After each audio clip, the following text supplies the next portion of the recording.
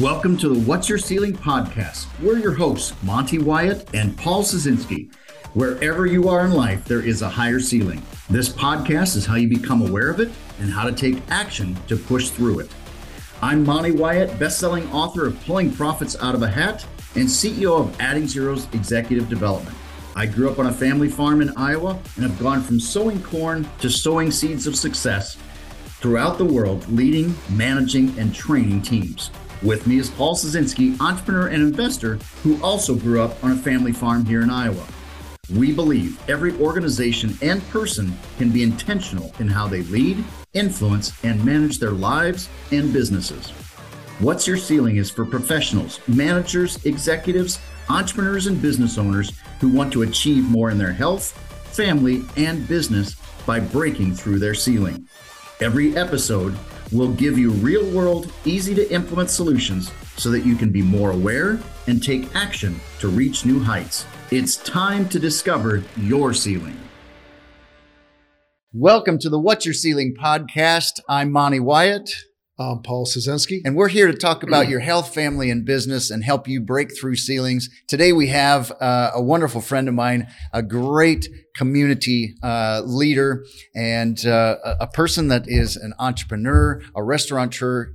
He owns multiple restaurants and different things, but he's very much into serving the public, and he's very much into serving his customer and making sure that the things do right. So we have with us today Scott Carlson. Love to have you part of our show. Appreciate you being here. Glad to be here. It's been a lot of fun. Hey, before we jump into our conversation, Paul's going to give us a little update on an event that we have coming up. Yeah, Monty, we have a great event coming up May 5th. We're going to be at the Berkshire Hathaway shareholder meeting in Omaha, Nebraska. We're going to be doing interviews at the hotel that we're staying at. We'll make an announcement, also maybe a gathering place around the corner at a restaurant bar that you might want to join us. We'll announce that. But always remember, when you listen to us, if you're interested and you like following this, we've been getting some great comments. If you just right below here, you can subscribe and get more stuff that we're going to be producing. And if you have somebody out there that you think would be a great achiever, that's achieved certain levels, that you think would be a great person for us to interview, please email us at wycmediapod@gmail.com, wycmediapod.com. So give us your comments. We're always looking to improve ourselves and break through different ceilings. We're trying to evolve. All right. That's what we're here to do, is break through our ceiling. And we call our listener the achiever. And the achiever is somebody who is going after that next level. There's always a new ceiling. There's always something to break through. So we've got a theme today. Our theme today is success by serving. And one of the things that Scott's really passionate about is serving others. So Paul, when you hear the phrase success by serving, what comes to mind for you? I think it's a great way to grow a company. And I think you find most successful people love to serve people. And when you're helping people, you're serving people. And I think that's a big part of most successful people. If you ever talk to them, they usually love to serve people. Absolutely. Absolutely. Scott, how about you? When you think of success by serving, how does that make you feel? How does that inspire you? You know, I think that's how I was brought up, right? I'll give the credit to my mother and my father, right? But my mother for sure, you know, she brought us up to have a good moral compass and to help the neighbors, right? And help the people around us. Mm-hmm. And she almost always did it through food and wine, right? And entertainment. And she was a singer, right? So she could sing. So it was just fun to see her do her thing with people. And it was always to make them feel better and put them at ease. Right. Yeah. That was her whole goal, you know, in life, was to, you know, just try to make an impression. Yeah. You know what? When you're serving people, you feel better too. I think it's a gratitude type of an attitude. I think it's like if you give gifts, and as we just talked about getting older, you realize the gift of giving is better than the gift of receiving, right? Yes. And I think that's something that people miss out on. They don't see that if I serve others, well, they're not serving me. What am I going to get in return? Well, actually, you have to serve first.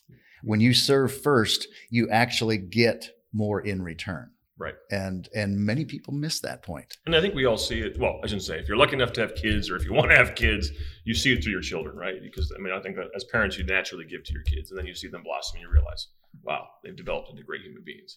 And if you can do that in a smaller scale or within your business or within the community, and you can give those little kind of pieces out here and there, the return is, tenfold always. Absolutely. Scott, you just told us a little bit ago, you started in the restaurant business when you were 26. Yep. And you've been in the business for 26 years. So that's kind of cool. Right. Tell us a little bit about how you got into the restaurant world and why you were attracted to that. And again, I just spoke about my mother, and she was a trained chef, and we moved 9 times in and out of the United States into Europe and back. And every time we moved, we spent, 6 to 8 weeks house hunting, my mother did. And so we spent 6 to 8 weeks eating out, right? But once we actually developed, so if we were in Europe, we were, she was taking us to the best Indian restaurants, the best French restaurants, the best British restaurants, if there were British restaurants at the time. They're better now, but at the time they weren't so great. But she would always take us to the best, right? She would try to find, not the most expensive, but what she considered the best.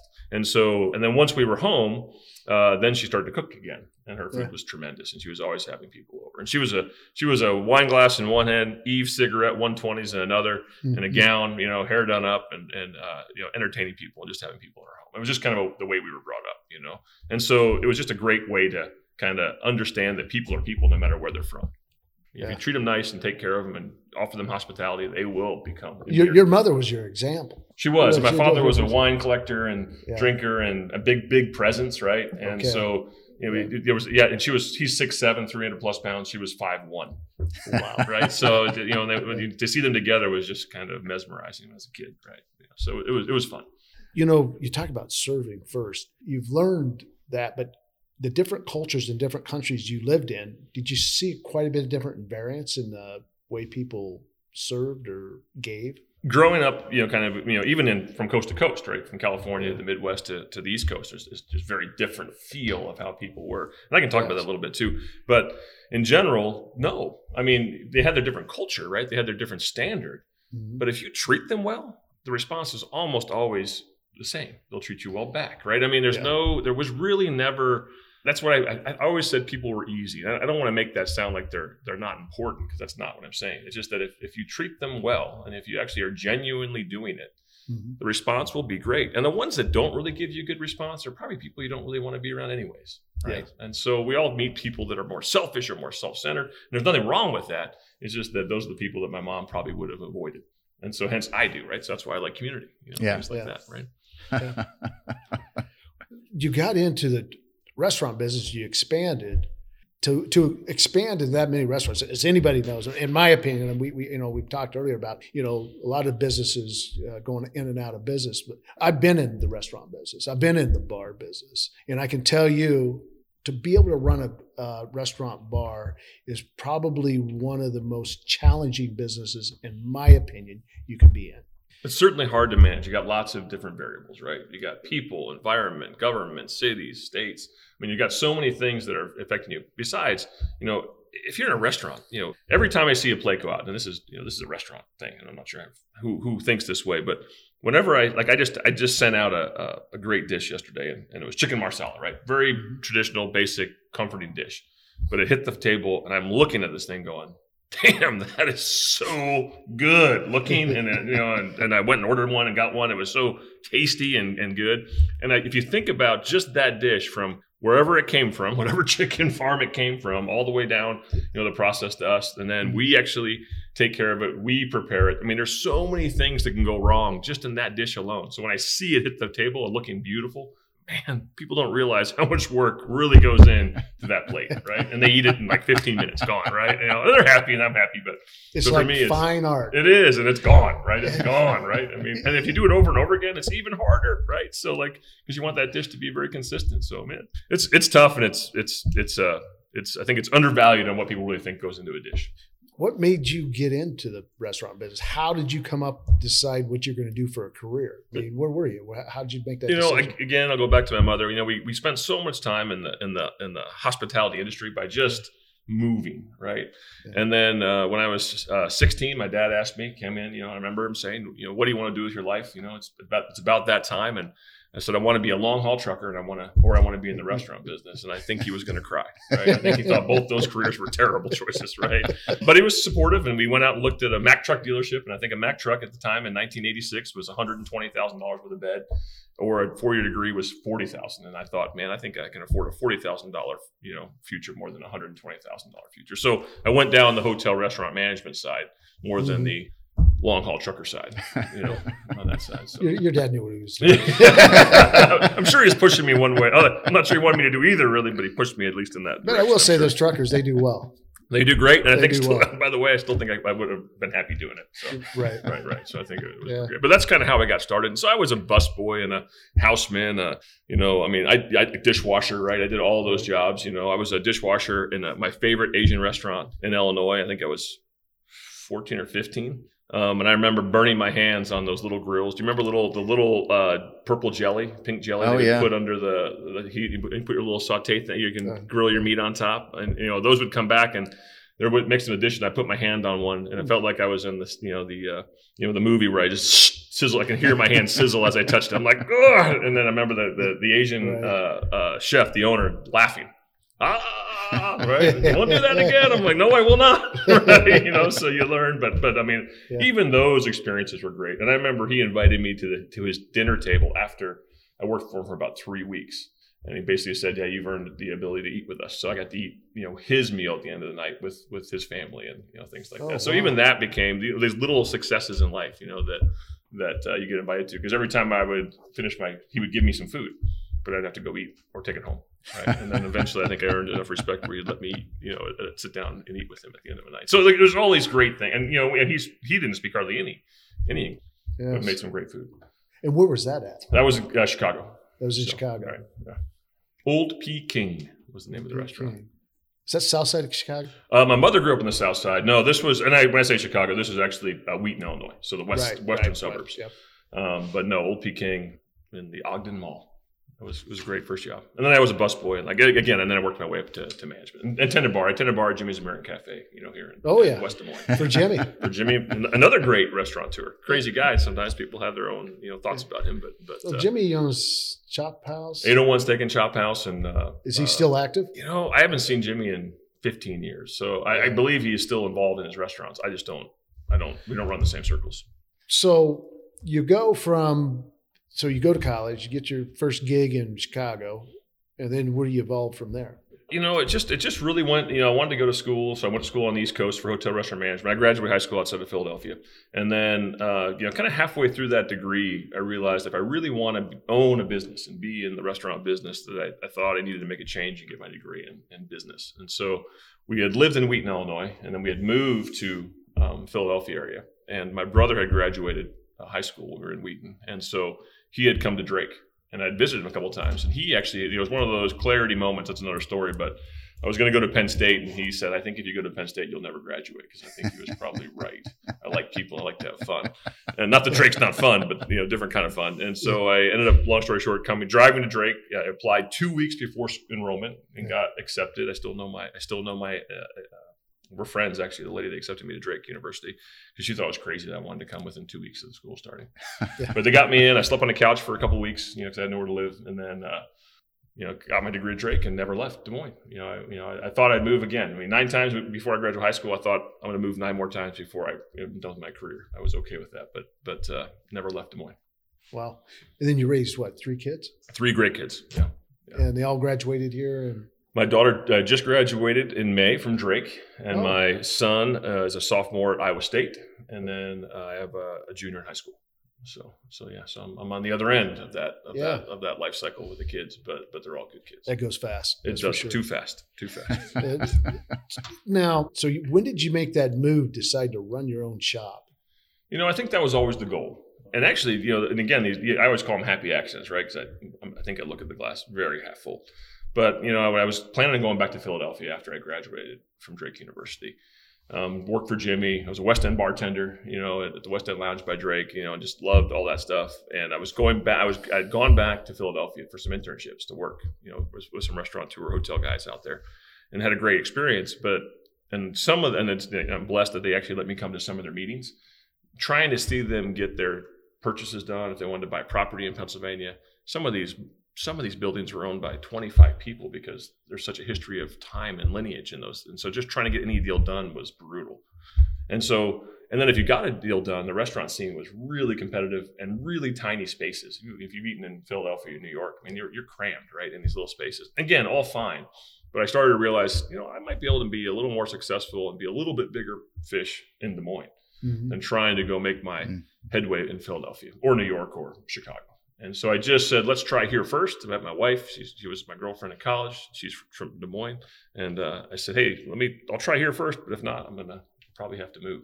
And well, I'm still here. So it worked out. Absolutely. Right? Absolutely. So sorry, that's probably a long response. But basically, right. Again, just kind of, I don't think we ever can pick our path, right? We just take the best road we can.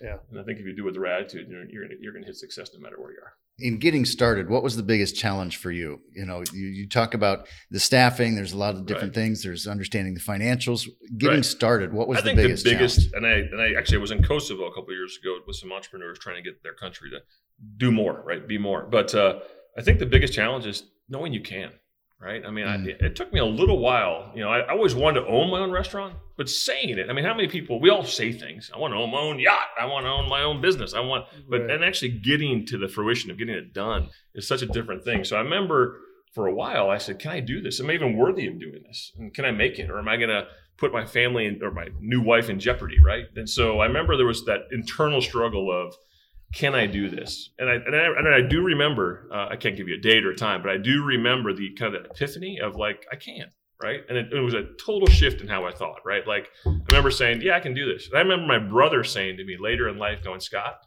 you talked about owning your own restaurant and doing your own thing and developing a concept. And he goes, and you did it, right? He goes, as your brother, I didn't think you were going to be able to get it done.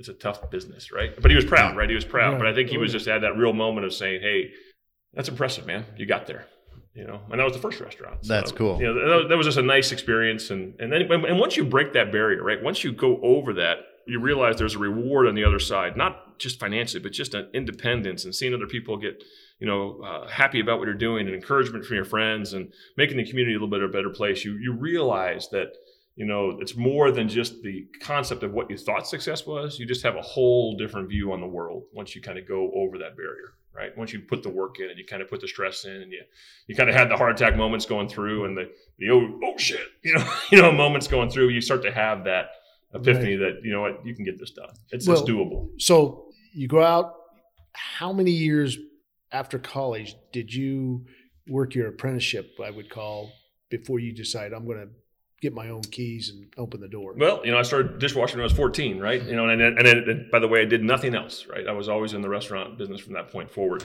And then I graduated from Drake in 93 and I worked for the Drake Diner, managed the Drake Diner. And I actually did the Drake Diner, the West End Diner, the North End Diner. The other ones are gone. Drake's still there.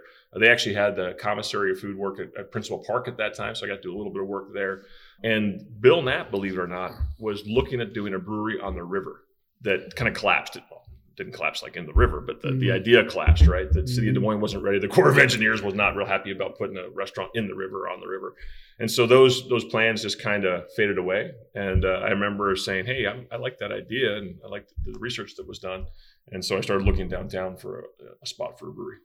So Court Avenue was your first? Court Avenue was number one. And I did it for a group out of Kansas City called Casey Hops. So I was their employee, but I was their kind of their homegrown employee, right? They're their local guy.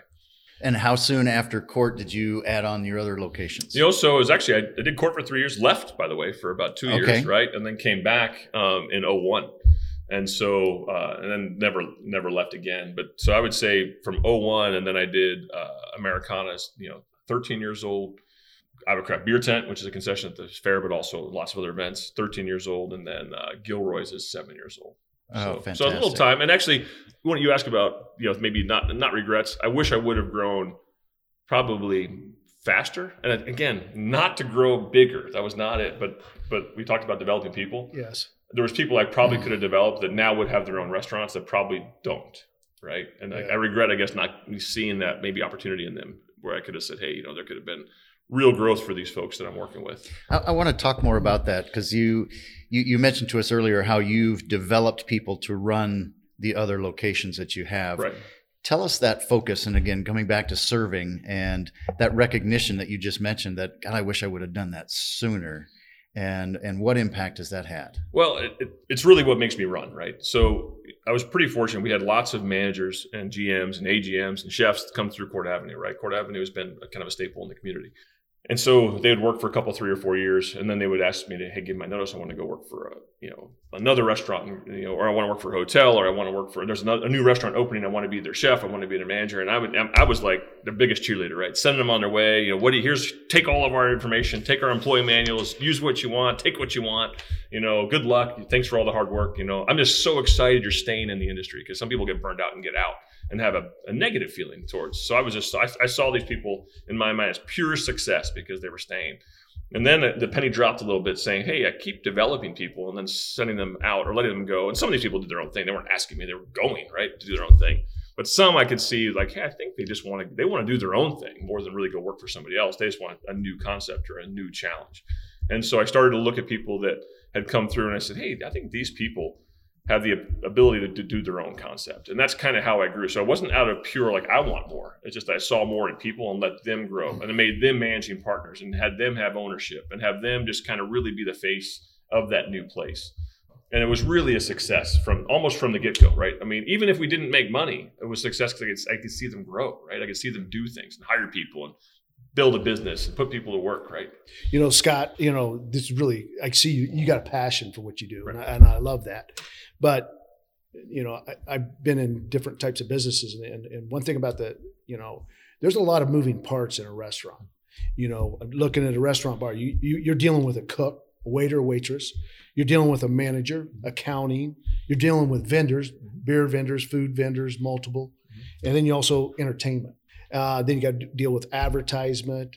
I don't know. I'm probably missing a few things. Food code, legal, landlords, right? Cities and entertainment districts and music and sound variances and ADA and you name it. It's you get hit by all, and you do. And I get hit by not as much anymore because I think the world just works differently.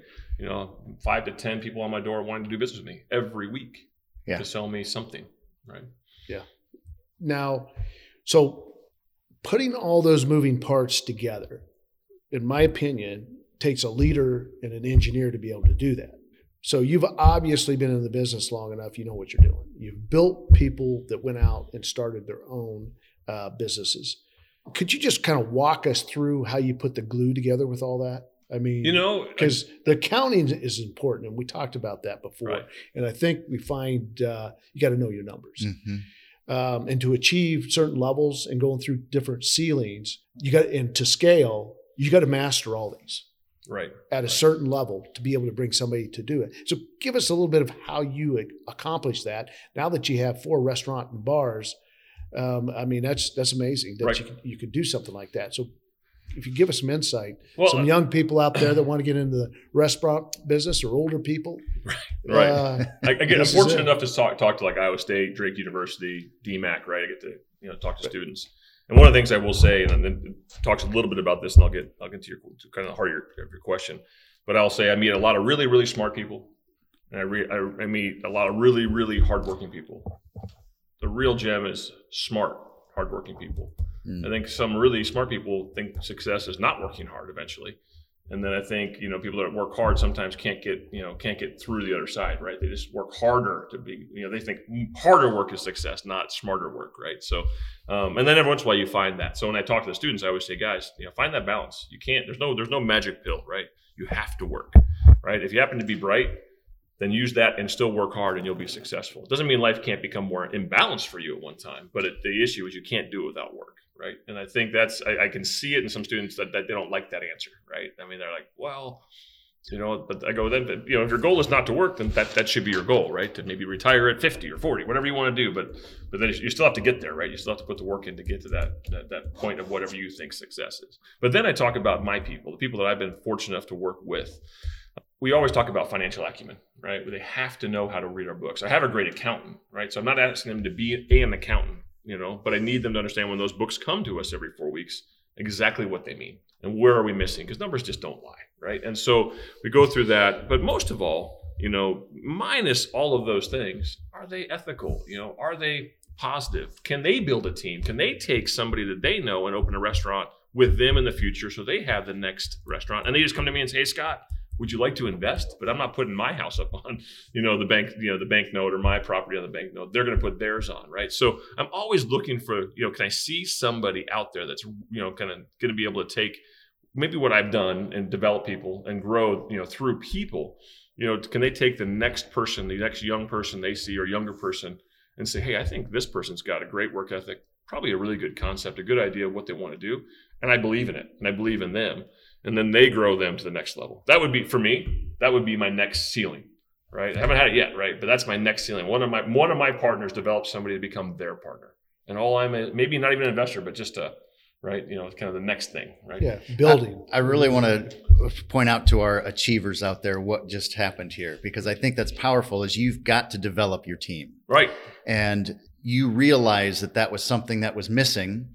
And so you changed your behavior so you could find new opportunities for your people. Right. And I think that's a huge thing, is you've got to develop your team. And if you don't, you are sending them off. And it's great that they stayed in the industry, but think of how many more restaurants you could have had, or more opportunities of great people that you would have. And I don't know, right? That's right. That's kind of my because there were so many people that were developed that went out. And by the way, they're in the market doing their own thing. So it's not like they aren't successful, right? So they're out there. Right. But it's like, how many did I miss, right? How many did I miss that just didn't have that opportunity, right, to do it? But you also said smart and hardworking. Right. And I think that's a critical thing, is we've got to look for people that are smart and hardworking, and you've got to be selective. Right.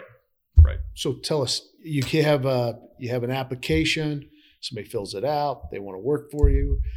Are you looking at education, background, experience, no experience, attitude? What are you looking for in an employee? I will almost always look for personality and kind of, are they hospitable? When they come to see me, man or woman, are they put together, right? I'm not saying coat and tie, but just put together, right? Are they smiling? Are they making eye contact? Do they ask the right questions? I don't do much interviewing, or hardly anymore, for a server or a waiter or a bartender. But if somebody actually came to me and said, I want to work for Court Avenue Brewing Company, somewhere in their conversation, they were like 90% up the ladder, right? But I was amazed how many people I interviewed that never said that. I saw you needed a bartender, so that's why I'm here. And I'm like, okay, blah, blah. But they never said I want to work. It's about the job. I don't want to work for, I go, but if they say, I love Court Avenue, I've been here before, I want to work here, right? And I'm like, woo, you're in, right? So I always tell people, as they when you go do your research on whoever you interview. If it's going to be for John Deere, go do your John Deere and your research. So when you're in the interview process, you can tell them a little bit about themselves, right? And then say, hey, John Deere's a great company. I want to work for John Deere, right? Because blah, blah, blah, blah, right? Whatever that reason may be. And I think you're going to put yourself always at a high level. But I'm always looking for people, right? I can teach business acumen. I can teach inventory. I can teach all the hard skills, but I can't teach personality. I can't teach hospitality. I can't teach smiling. I can't teach eye contact. A gentleman, Paul Trostel's Greenbrier, he's passed away. I know Paul. And he would say, what's frickin' free? But he didn't say frickin'. Yeah. What's frickin' free? A smile and a handshake. And he goes, if my managers aren't giving those away every day, all day, then I don't know what I'm doing wrong. He goes, because it's just a free thing to give out. And everybody likes a smile and a handshake, right? So some of this stuff is just basic. That stuff you can't teach. Right. And Paul's a tough dude, so don't get me wrong, right? There was a steely side to Paul, which I love. My wife loved that guy, but so, he had his own faults. But the issue is he was a great hospitality guy, right? He understood what it takes to become a really great restaurant. Yes. It is, and we talk about it, Monty and I talked with our watchers, our achievers, and talk about how important people are. And you can't do it on your own island. You got to bring people to build and scale. It takes people, and it takes the right type of people. And that's really important. And you're a good example, obviously, a leader and a teacher, because, you can be an entrepreneur and you can go out there and be pretty successful at a certain level, but you're going to hit your ceiling. But talking to you today, Scott, I think, listening to you, you're not only showing leadership, you're a teacher. And I can say, in my experience, I'm not as a good teacher as I can lead, but that teaching component is huge, because if you can teach somebody and show them the roadmap, it makes a difference. The sky's the limit once you give people the knowledge, right? I mean, it's for them, right? And if you happen to be able to tag along like I have with some of these people, then my personal wealth grows too. But that wasn't my intent. My intent was to see them blossom. What the piece I got back was some financial income, right? But the issue is I just wanted to see them grow, right? I just wanted to see them do their thing. I mean, nobody really should go into the restaurant business expecting to make a bunch of money, right? That should not be the goal, right? Because it's such a rare thing. But, for me, it was never about it. It was always about seeing them kind of make their goal, right? I want to be an owner. I want to have my own place, right? And I think a lot of people, if that's truly their goal, the financial, the gifts will come. But even if they break even, or even if they're just kind of working their job, paying themselves to have a job, if that's what they want to do, man, they're already winning, right? They're already way ahead of most people. They're not punching the clock or sitting in their cubicle saying, "Man, I hate my job." They're going to work saying, "I love my job." Right. Scott, where do you learn? Where do you get your insights from and keep your knowledge base growing? I know you've been part of different associations and right. That's a great question, and it sounds probably, again, I'm going back. I think just moving. I moved so much growing up that if I listen to people, and I can be a bit of a chameleon, and I'm not that I want to copy who they are, because that's not what I'm saying. If we hung out more, right? If I was with you, Monty, I really want to know what makes you tick, right? And I want to go do what you do. So, for instance, my partner at the Autocrat Beer Tank, Steve Lynn, genius guy for getting things done, making sure everything's in order. He's probably should have been an engineer, right? He just knows how to make things work, right? And work really well. We went to Las Vegas for a convention, and he likes to race cars, right? So he took me out racing. I would never have done it, right? But I got to go race, cars, and had a freaking ball with that guy, right? And kind of jumped in his world for a little while. He got me out of my comfort zone. So I'm always looking for people to get me out of my comfort zone. But I want to do something, right? I don't want to be in the corner intimidated out of my comfort zone, right? But I want to go out and experience somebody else's, what makes them, give them real joy, right? And normally I'm like, hey, not for me. But I just went snorkeling. I did a 2.5-hour swim in Grand Cayman, and I'd never been to Grand Cayman. And I remember coming out of that water, and I think you name it, I saw it that day, right? I saw everything that you could think of in the water. And I just remember going, why didn't I not come here 20 years ago? Why did I? And I'm not sure I'm going to need to go back, but it was and again, I went because I was with divers. And I didn't dive. We just went snorkeling because I don't dive. Mm-hmm. But they took me out in a 2.5-hour swim, which I wasn't sure I could do, just so you know. I'm like, I think I've swam 2 laps in my life, right? But you're in the ocean and you're floating around with fins. It works a lot easier. But the issue is, I'm a big experience guy, right? I'll say yes. If you call me up and say, hey, I want to go to a concert, if you got tickets, I'm going, right? So, or vice versa. I'll make that same call. Hey, I got tickets. You want to come? I'm always looking for that kind of experiential stuff and kind of what makes people who they are. And again, some people will say, well, do you regret not doing what you always want to do? And I'm like, dude, I can do what I want to do anytime I want to do it, right? For the most part, but in general, I don't know what I don't know. So if I can go do something with somebody else that has, climbed Kilimanjaro and got me to somehow talk me, I haven't done it, but talks me into going, I'm going to come back a better person, right? Mm-hmm. So I'm always willing to kind of jump in. So it's a kind of weird way to answer your question. I love that. I just don't say no very often. It's about experience. It can get me in trouble, by the way. Yeah. But I don't say no very often. My wife sometimes says, I don't know how you do it. Aren't you worn out? And I'm like, because she's not the one. She won't join me. Half the time she's like, I'm not doing it. Have fun, go. We talk about that, Scott. We talk about getting out of your comfort zone. Right. And if you're going to go through a different level and a different ceiling, you got to get out of your comfort zone. You got to go through a little pain, get out of the comfort zone, and then you find out that's where the real growth is. Right. I've sat in church, and I'm not a big church goer. My wife is, so she's she gets me to go. But I've sat in church, and I feel when they're talking about something, right? Maybe about society, and I've been where I'm like uncomfortable. And I remember saying at the church to my wife or somebody else, I said, I just learned something about myself, right? Because anytime I'm uncomfortable, I'm learning. When I'm really comfortable, I'm learning nothing. Right? You're on idle. I'm still doing things. I'm still working, right? I'm still making progress from my own knowledge, but I'm not growing personally. I mean, there's never been a time. And if you think, and by the way, folks, your uncomfort doesn't have to be in church. If you get close to a cliff, right, you realize heights aren't your thing, right? I mean, so think about when you're, so the uncomfortableness can save your life, sometimes. But the issue is if you take it and then try to figure out why you're uncomfortable and then try to get comfortable with it, it's huge. I mean, like, I'm not afraid of many things, so that's pretty nice for me. But I'm afraid of sharks, and I was in the ocean, so How do you teach these things to your children? You spend a lot of time. You're getting uncomfortable. You're doing experiences. How have you taught some of this to your children, some of these same concepts? I think we always probably regret what we don't teach our kids, right? So I would say I probably haven't done as good a job with my kids, although I always take them, right? Sometimes they don't go where I go, right? They won't jump in the ocean. They won't do the things I'm going to go do, even though I'm scared, right? Of sharks in the ocean.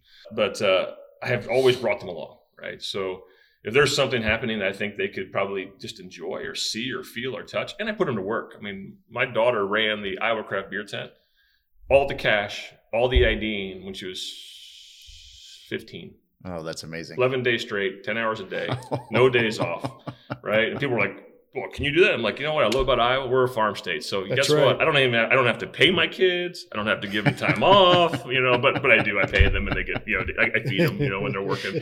But the issue is they know how to work, right? And, they get to, so I do try to get them to experience things and I hopefully make it fun. Like all my kids work the fair and they all love it. And it's a ball buster of time. I mean, it is a lot of work, a lot of work, but they all like, this is great. And I get to work with them, right? It's a rare thing in life when you can spend that much time with your kids. And they get to see you also kind of in your element.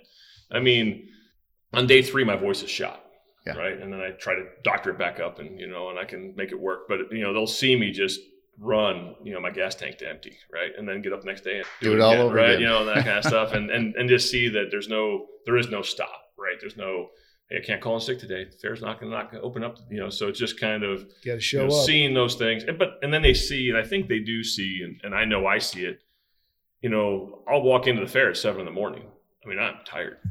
And the first customer walks up at 9 to get a beer. And I'm like, hey, what's up? And then all of a sudden I just people give me my energy, right? So I'm an extrovert. And I started to learn during COVID, introverts are the opposite, right? They were blossoming during COVID. They love the fact that they didn't have to kind of expel all that energy, with people. And I started to put weight on, and got a little bit. I think one of the questions you were going to ask was, how? And I'm a different person from COVID, right?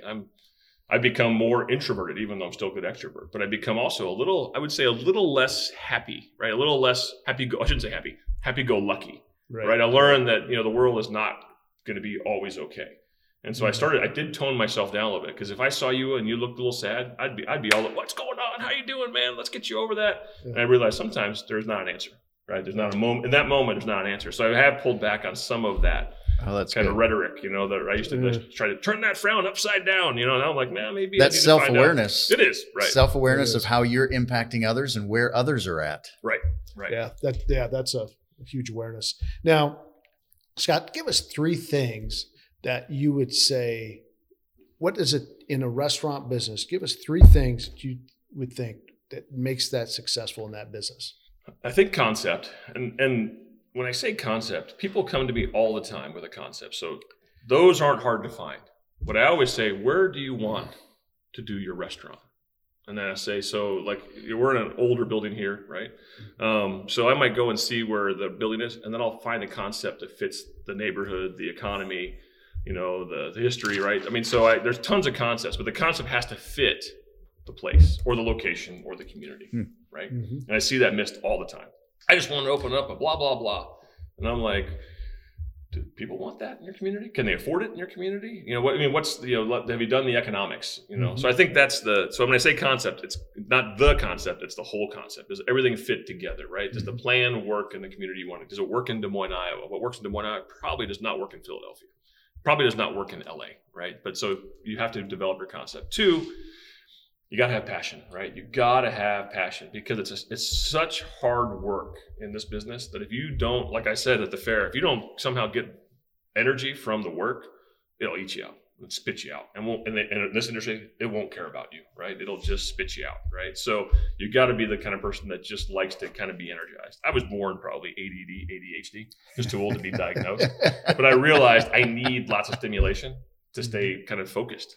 If I, like during COVID, it was terrible because I didn't have stimulation, right? And so I was just kind of like lost, right? Mm-hmm. And then the third, and we talked about it too, you need to have some financial acumen. You need to know how to run a business. And if you don't know how to run a business, hire a good accountant, maybe, hire an accountant that has some business analytics to them, right? Because some accountants have some of that, they can help you with some of that. But and if you don't, there's so many short courses you can take to learn basic accounting, basic finance, right? Basic marketing, basic, just any of those kind of, you're going to get them regardless. If you stay open long enough, you're going to learn them all through hard work and hard knocks. But if you can have some of that kind of front loaded for you, you're going to be pretty happy. And I think, and I do say to most students, if you can pick a minor, I would pick economics. So if I think if you, that way, wherever you move, like we happen to be in Des Moines, so I'll say to the students, what makes Des Moines tick, and they'll blurt out a few things. I'm like, no. I said, we're an insurance capital, and banks follow insurance companies, so we're a banking and insurance mecca. Yep. And I said, now who is that? Well, I don't know. And I said, well, they probably have a house in the suburbs, and probably have a dog and a cat. And they probably have their house is probably beige with white trim, and they're probably mow the grass once a week. And they probably want, if 1.5 dogs is national average, they would like to have 1.5 dogs, but they can't. So they'll probably have 1 or 2. They want to be, work 8 to 5. They want to go to church. So I said, you got to know that these people are conservative in nature. So you can't come out and go crazy, because they're not going to probably react to maybe the idea you have. So I said, but if you're in LA, completely different. They don't even go home till late because traffic's so bad, right? So I said it's just a different time, different places. I think the 3 points you just gave can match every industry and every business. Yeah. If you want to build a business, you got to have the right concept. And I love what you said. The next, it's about the fit of the market, fit of the need, fit of the geography, whatever it might be. But then you do have to have energy. If you don't have the energy, you can't push through it. Yeah, it dies. And passion. And every business, you have to know your numbers. And I think it's getting harder and harder in every business that you've got to know your numbers to make the best decisions possible. I'm working with a client right now to help their team understand their numbers. And we went through and viewed it as, you spend $100, this is where every penny goes in $100. Right. Or right. we generate $100. And at the end of the day, there's only $2 left. Right. If that. And restaurants are under a nickel, right? Yeah. So, I mean, for every dollar you bring in, and I tell people all the time, why are things so expensive? I said, trust me, I'm trying to rub nickels right now. So, let us, trust me, we have this down to a science, and so, and you're right. And and other businesses don't have it differently. I mean, there's some great business out there that have huge margins, right? And those are the fortunate ones. But even those, once people realize those margins start to shrink, right? Because then all the suppliers start to raise their price. I mean, they realize these companies can afford, different things. So even the big companies, their margins slide. They normally don't grow. I'd love to give you a chance to talk about the concept and fit.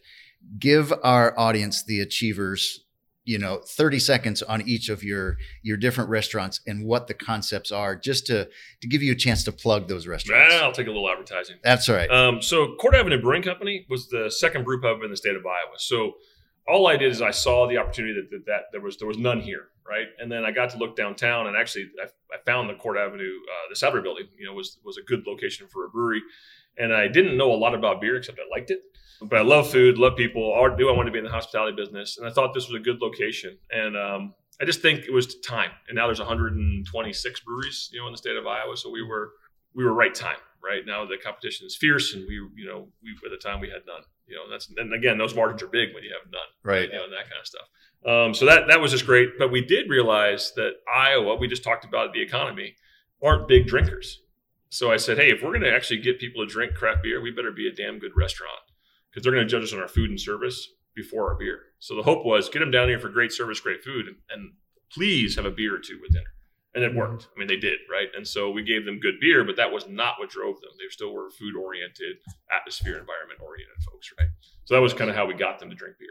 I knew we couldn't give them subpar food, not in the Midwest. Yep. It's not how they function. They want good, comfort, seasoned, flavorful food. And then we did Americano over in the Gateway, and that was an old car dealership. So that was originally Manbeck Motors was the last car dealership, and she married Reichard, that was an old Chrysler car dealership. And so it had that American feel, that kind of, motor feel, right? When we were building things, right? And creating things and that kind of stuff. So, Americana, we just celebrated America, right? Kind of things that were, Americana-esque. So if you go in there, you'll see fighter planes, you'll see some Chrysler pictures, you'll see some prints from Elvis and Warhol. And we left we rebuilt the first floor in the exact image of what it was. So that tin ceiling is new, but matches the tin ceiling that was in the Manbeck motor, or in the motor company. The floor is original, is the only thing, but then all the walls mahogany. And so we actually put mahogany trim up because that was what was in the, but we put it back. It wasn't there, right? If you look at a picture in there, you'll see it. And then we did American dishes, steaks, seafood, chops, and just kind of and we did cocktail culture. So Court Avenue Brewing Company, Celebrate America, we're a cocktail culture over there. So big drinks. And then Gilroy's, the craft beer tent. We saw that there were so many breweries coming. And I said, do we want to compete with every brewery? Or do we want to have a place that brings in every brewery that's coming to town? So we did the Iowa Craft Beer Tent at the Iowa State Fair 13 years ago. And that thing we had no idea, guys. No idea would it be successful? Would Iowa even like it? I mean, we're a big Busch drinking state. Was it going to work? Well, it's worked out fantastically. And now we do events all over the place, right? So that was just a great, happy kind of accident. I mean, we went in full bore, but we just didn't know what the result would be. And then Gilroy's, the property came up for sale, and there's always people that want to sell properties or get them done. And so the guy that kind of approached me, I said, hey, I used to work at Jimmy's. That's not why I bought it. But I knew the property, knew the location, liked the parking. Downtown was becoming difficult for parking at that time. And so I said, hey, it might be nice to be just outside the city, off the expressway. I like the location. It's very convenient. It's got parking. It's kind of between the two cities, right? If you work downtown and you work in the suburbs, you can meet there for a lunch or a dinner or drinks, and you're kind of halfway for everybody. And so we did cold beer, patio, pizzas, appetizers, Moscow mules, margaritas, just kind of that, easy food, easy to order, easy drinks, kind of stuff. So we just kind of work. We look at the environment to see, and if you look at our neighborhood, we're a little white collar, blue collar, right? So we didn't want to be too expensive, right? We wanted to be kind of pretty. We want you to come twice a week, not once a month or once every quarter. We wanted you to kind of come there a couple times a week. So we kind of made it a whole different feel. That's awesome. Yeah, it is. Love that you shared that. And I love all three concepts, and I've been to all four. So that's. I love it. I'm sure I'll see you at the fair or see you at one of the restaurants. Absolutely. Really enjoyed the conversation. One of the last questions we always like to ask is, what do you want to be known for? And I think that's a big question. But you love service, you love giving. But what do you want to be known for? And you kind of gave me that question, so I've been thinking about that, and I'm going to go back to kind of my upbringing again. There's a saying in restaurants, and I'm sure somebody said it, but people will not remember what they ate or what they drank, but they will certainly remember how they felt when they left or remember a restaurant or a bar, right?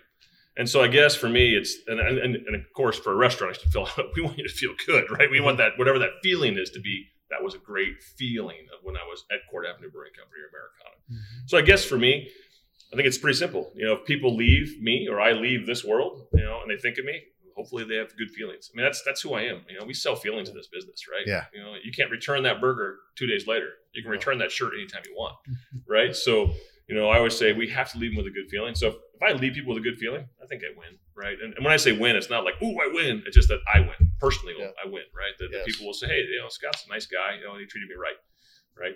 I think that's it. Right? Nothing too complicated. I don't have a very big ego, very big passion, but not a very big ego. Well, that's great. That's great. You're a macro guy. You look at things in a macro vision, and usually a guy with that type of a macro vision isn't as analytical as you are. I find people. So it's interesting. You are, I would call a fairly well balanced guy, and that's great. And that's led to a lot of your success. Yeah, and my success at home too, right? I mean, I try to give everybody their share, right? Of time, and then when I'm there, I try to be, I can't give all my time to all the places, but when I'm with them, I want to give my time to the moment. Oh, that's a gift, right. and that's probably one of your biggest gifts. I can tell you that, because most people in business, small businesses, are just they're busy working 40, 50, 60, 70 hours a week. Sometimes you do got to step back and look at what you're doing. But absolutely. No, this has been great, Scott.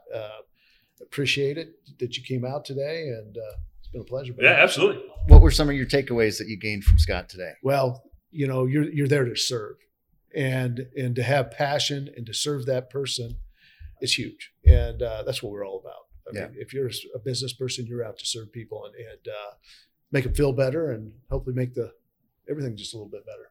Absolutely. Yeah.